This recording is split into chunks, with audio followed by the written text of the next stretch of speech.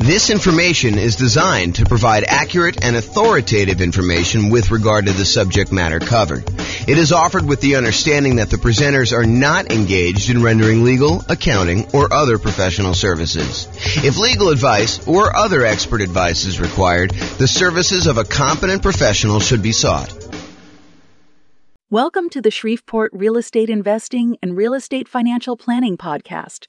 Learn all about investing in real estate in Shreveport, Louisiana, with a combination of real estate financial planning and modeling with numbers specific to Shreveport, plus syndicated, more generalized recordings of live and pre-recorded real estate investing classes. Not all of them specific to Shreveport. Be sure to stay tuned after the podcast for a message from our sponsors. Well, good morning and welcome, everyone. I am your host, James Orr, and this is another very short, I anticipate, episode of the kind of podcast series we've been doing for buying a property in the next 90 days when prices are high, interest rates are high, and rents are up, but not quite enough to counteract the higher prices and higher interest rates. And today's class is on something that we've mentioned quite a bit. We've sort of talked about sort of not comprehensively, but it's the idea of all the different ways to pay for private mortgage insurance.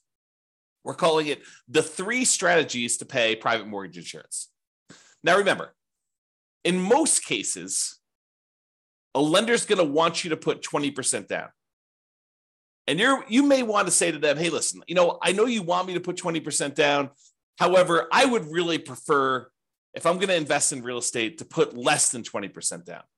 If you're house hacking or you're doing nomad, or even if you're trying to buy a property as a non-owner occupant, invest in property that you're not moving into, and you want to put less than 20% down, like let's say you want to do a 15% down non-owner occupant loan, the lender will say to you, okay, I would prefer you put 20% down. However, if you insist on putting less than 20% down, I might be willing to make the loan for you under certain conditions. So for doing a non-owner occupant, they may go down to 15% down instead of 20% down.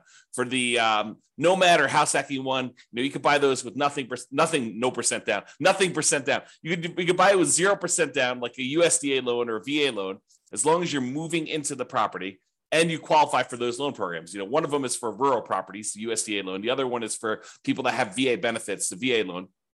But you could also buy with 3.5% down, the FHA loan. And that's one of the easier loans to qualify for from a credit score perspective.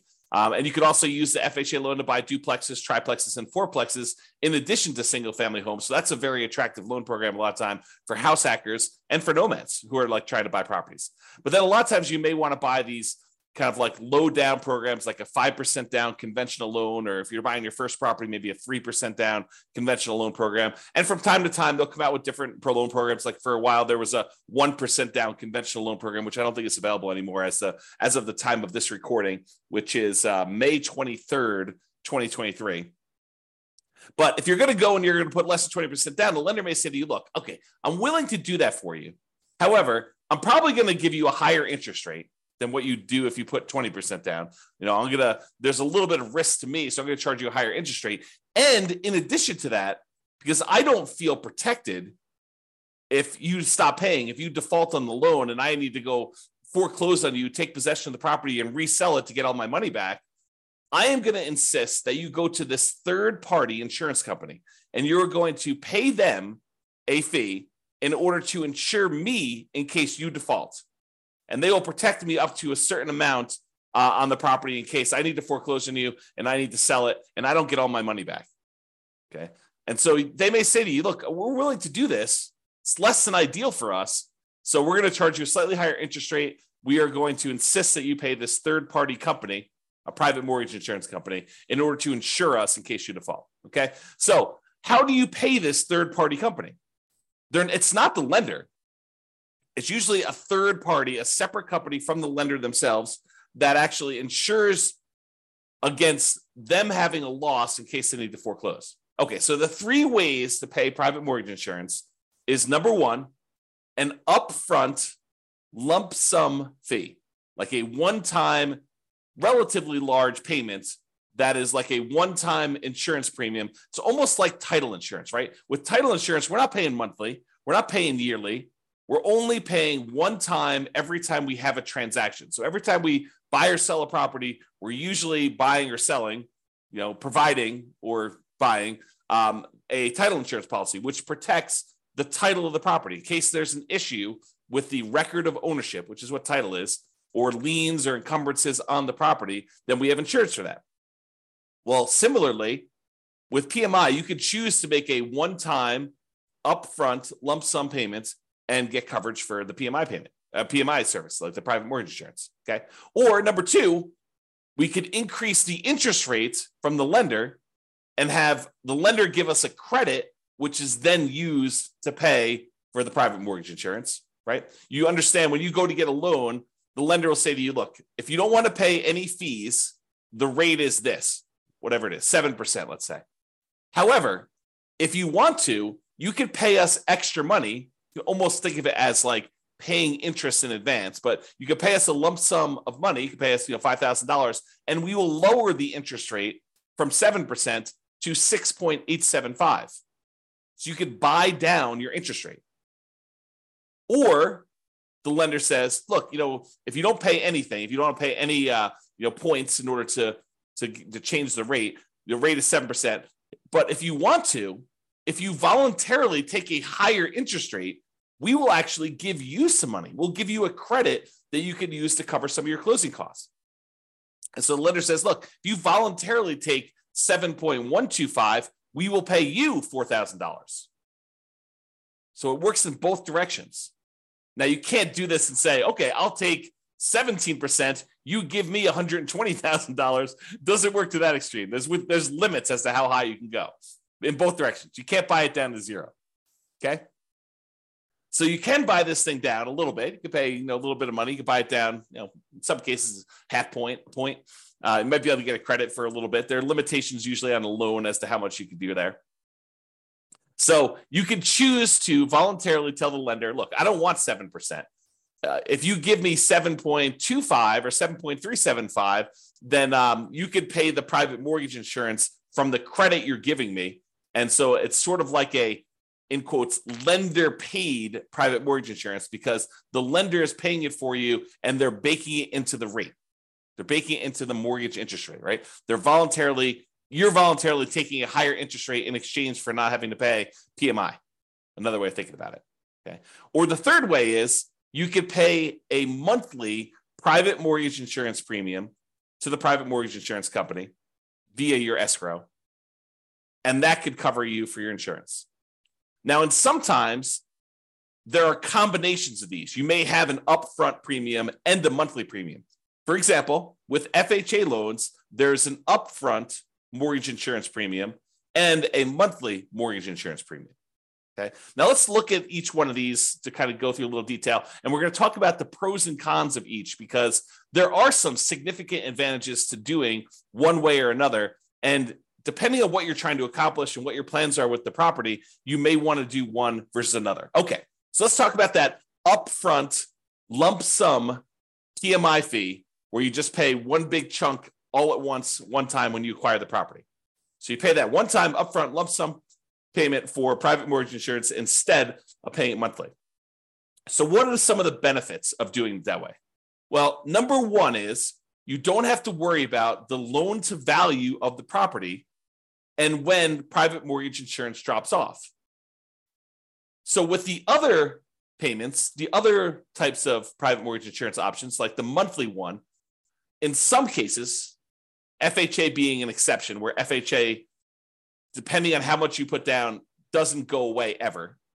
But with conventional financing, when you decide to pay a monthly private mortgage insurance payment, after a certain point, when the property value gets to the point where your loan balance is less than 80% of the value of the property, when you get to an 80% loan to value, in other words, then you can request to have that private mortgage insurance removed and you no longer have to pay the monthly fee. Well, if you choose to do the upfront lump sum payment, you don't have to worry about all that. Well, is my property value high enough Is my loan paid down enough? Am I really at 80% loan to value? You don't have to worry about any of that stuff. And in a lot of cases, when you go to do the monthly one and you think you're getting close to that 80% loan to value, sometimes they'll say, okay, you're relatively close. Why don't you pay for an appraisal? $800, $600, $1,000, depending on when you get it, who's doing it, all that other stuff. But it might cost you, I don't know, somewhere between $500 and $1,000 probably, in order to have an appraisal done to prove to the lender that you are at that 80% loan to value to request to have that monthly PMI removed. Well, if you do the upfront lump sum PMI payment, you don't have to worry about the appraisal. So you can almost subtract off whatever it is, $500 to $1,000 off the cost of the PMI payment, because you probably have to pay that in order to have it removed if you're thinking about doing it aggressively. Now, if you just wait until, based on your original purchase price and the loan paying down to 80% loan to value, they probably will not require an appraisal at that point, because it's conservatively likely that you are at 80% loan to value then, and you might not have to pay for an appraisal at all.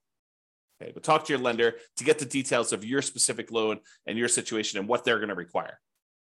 Okay, so you don't have to worry about that loan to value and when the PMI is going to drop off, because you just paid it all up front, so there's nothing for it to drop off. It basically is in existence already. You paid a one-time upfront lump sum payment, and you don't have to worry about anything monthly. Okay, now when you pay a whatever it is, lump sum upfront payments for your PMI, you don't have that increased monthly expense. You don't have a monthly PMI payment. So your cash flow is improved. You've reduced the expenses that you have on buying the property. And so your cash flow looks better, because cash flow is really all the income on the property minus all the expenses. And if you have a monthly PMI expense, then you no longer have that if you decide to pay an upfront lump sum PMI payment instead of the monthly. So if we know how much we're saving each month by not having to make a monthly PMI payment, and we know approximately how long that will last for, if we estimate, property values are going up around this, and that's a reasonable number to expect into the future, and my loan is paying down this amount in the first year and this amount in the second year, and we can look at in the future and figure out when we would get to that 80% loan to value. And you can look at that on the world's greatest real estate deal analysis spreadsheet. You can look up what the estimated loan to value is at the end of any given year on there. And you can see when about it will drop off to about 80% based on your kind of assumptions you put into the spreadsheet. So you can go look at that. And so you could say, okay, well, by paying this upfront lump sum PMI payment, wow, it's a tongue twister, versus doing it monthly, you could say, look, okay, I basically am saving myself $200 a month by not having to make this PMI payment for this amount of time. So I could look at what the overall return was not having to make those payments on the amount that I had to invest. And you could calculate a return on investment for that. Now it's estimated, right? Because we really don't know until the future actually happens when the PMI, if you were paying it monthly, would drop off. It's possible property values go up a lot faster than we estimated, and it can come off sooner. It's possible that property values do not go up, that they go down, and that we have that PMI on there longer than we expected. So we're really doing an estimated calculation as to whether or not we should do this upfront lump sum payment and what the return is going to be on that by how long we might possibly have the monthly one. Okay. And it might be, when you're thinking about this, you calculate your return on investment for doing the upfront lump sum one, and based on not having to make those monthly payments, it might be better from a return on investment or cash flow perspective by taking the same money and instead using it for additional down payments and or buying down your interest rate. So when you look at these calculations, you say, okay, look, I've got an extra $10,000 sitting on the sideline, right? I've got all the down payment I need to do the deal. I've got my negative cash flow set aside. I got my reserves set aside. I'm all ready to go. However, I've got this extra 10K.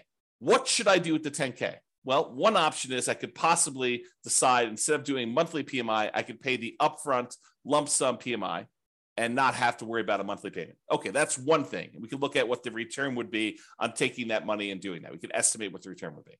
Or I can say, look, maybe instead of doing paying PMI up front, maybe I could take the $10,000 and add it to my down payment. So instead of putting whatever it is, 5% down, now maybe I'm putting 7% down or 8% down or 10% down, whatever it happens to be. So you could choose to do that. You can look at how that would improve your investment by using the world's greatest real estate deal analysis spreadsheet and playing around with this, saying, okay, what if I put 10K more in my down payment? How would that impact everything? How would that affect my returns? How would that affect my cash flow? If I look at all those different things. Or instead of actually taking that $10,000 you have on the sideline and using it for additional down payment, you could choose to go to the lender and say, okay, Mr. and Mrs. Lender, what if I gave you $10,000? How much could I buy my interest rate down for? And they could tell you, well, for $10,000, that's about whatever it happens to be, 3.2 points. And so you could buy it down for, down to this if you decided to do that. And they may say, it's 0.875% percentage points better. So if you had a 7% loan, maybe it's down to 6.125 now. You're like, oh, that's pretty good. That would improve my cash flow by this, and that would be better for me. And you could plug that into the world's greatest real estate deal analysis spreadsheet, and you could calculate which one of those three options is best for you. Paying the upfront lump sum PMI payment, paying additional down payment, or buying down the interest rate and seeing which one of those three options gives you the best overall deal. And it might matter what you plan on doing with the property. And that's sort of the subtext of this, right?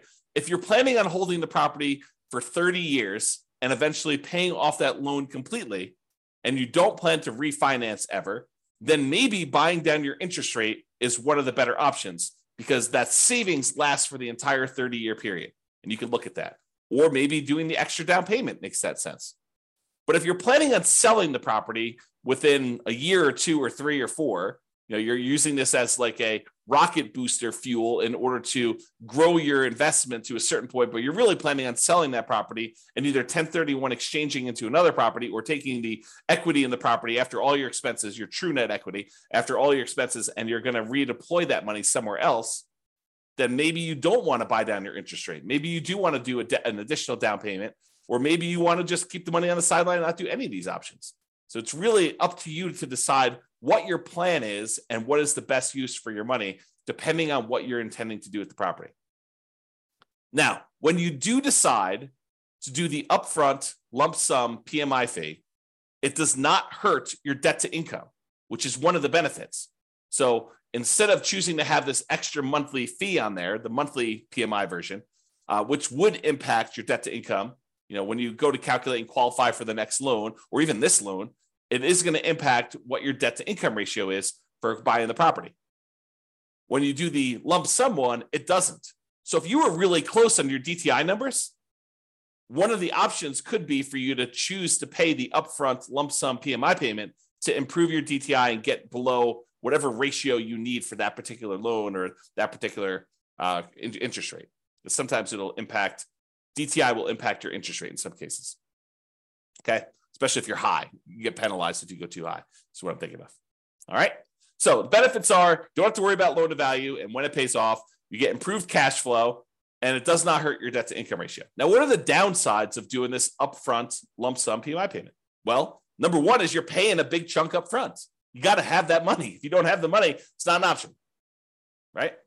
And if the market is appreciating very quickly and you have a very low interest rate, you're gaining equity and lowering your loan to value very rapidly, right? Because the market's going up, so your property value is going up, and the lower your interest rate is, the more you're paying in principal on that loan early on. It's lower interest rates actually pay a little bit more in principal payment with each payment that you're making. So if you got a low interest rate and property values are going up, then the spread is increasing quickly. And so your overall loan to value, the amount of your loan balance compared to the value of your property, is actually improving. And so you might not be paying that monthly PMI for very long at all. So in a fast appreciating, low interest rate environment, which we saw pretty significantly over the last, 5 years or so, you may be choosing to pay this upfront lump sum payment when you would be paying your monthly PMI for a very short period of time.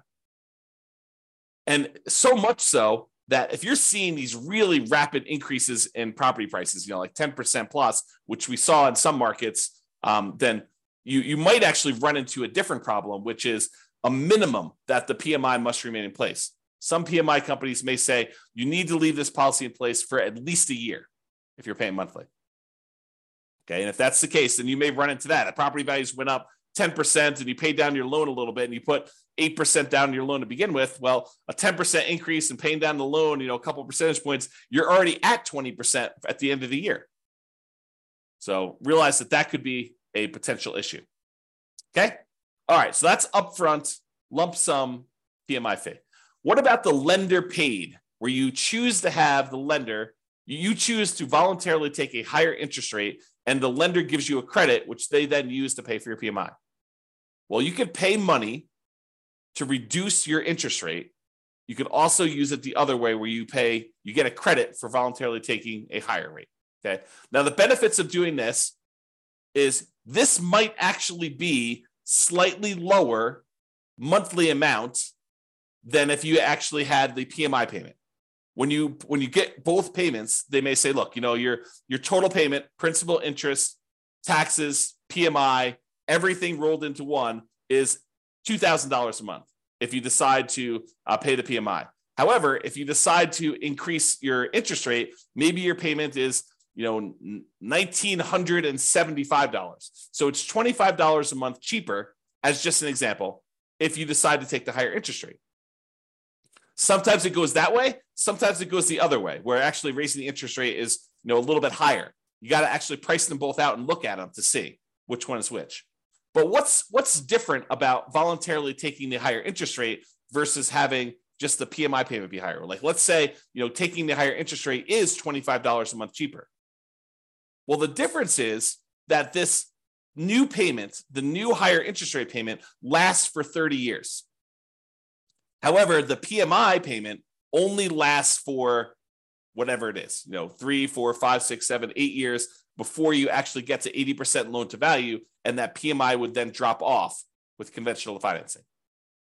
So even though it's $25 cheaper, once the PMI drops off after 3, 4, 5 years, once you get 80% loan to value, then actually it may reverse, and that may then become more expensive than if you had it the other way.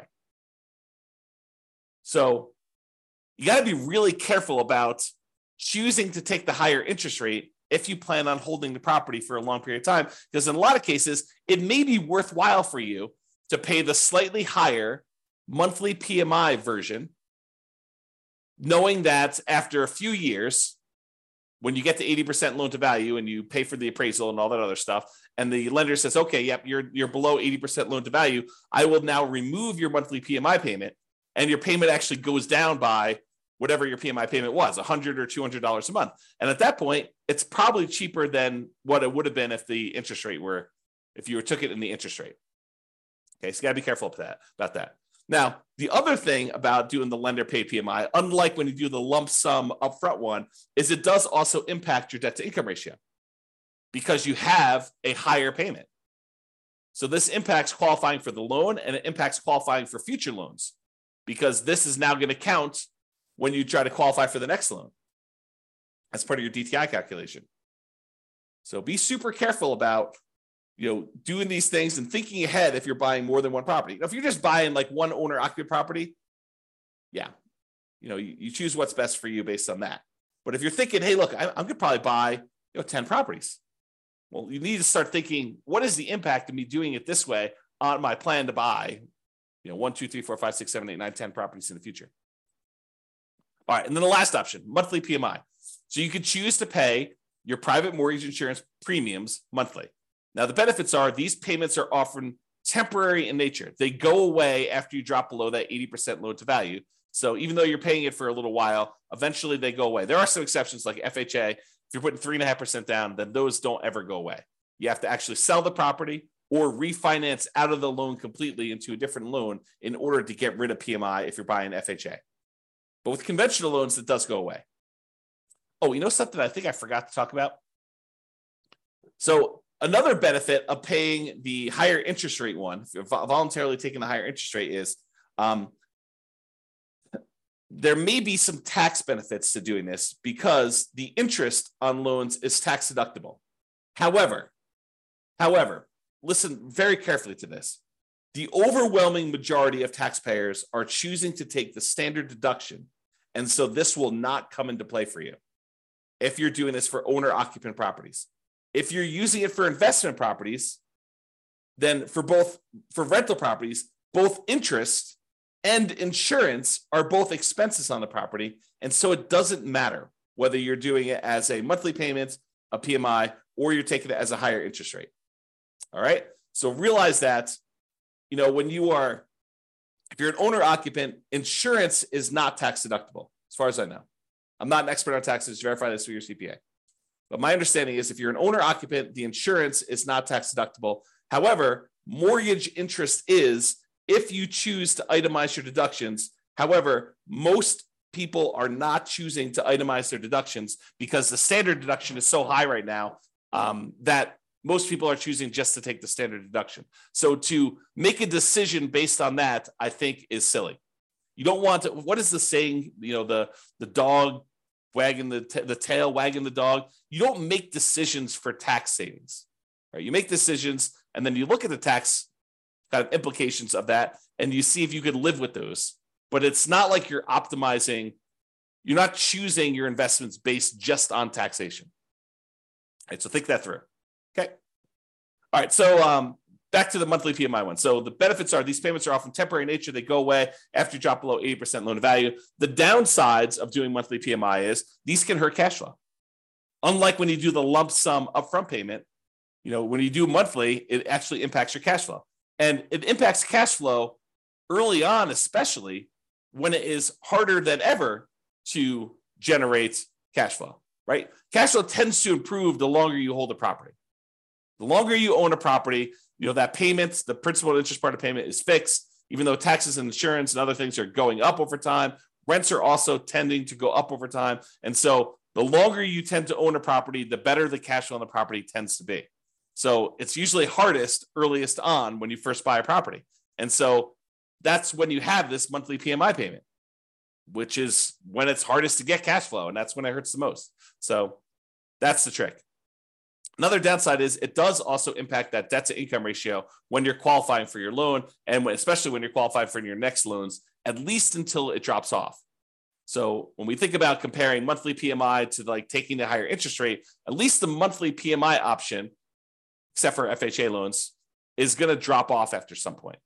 And then that DTI will be improved and it won't impact you anymore.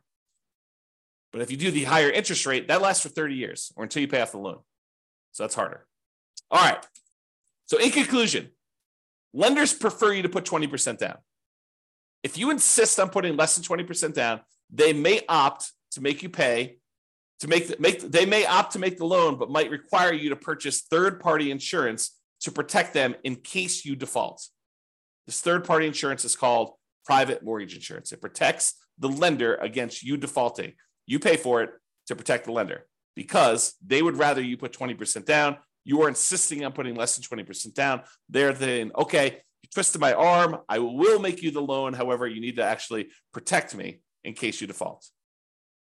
Now, when you get your loan, you can often choose which way you prefer to address putting less than 20% down and paying PMI. You could do this upfront lump sum payments. You could choose to voluntarily take a higher interest rate to get a credit to have the lender pay for PMI, or you could choose to pay the PMI payments monthly.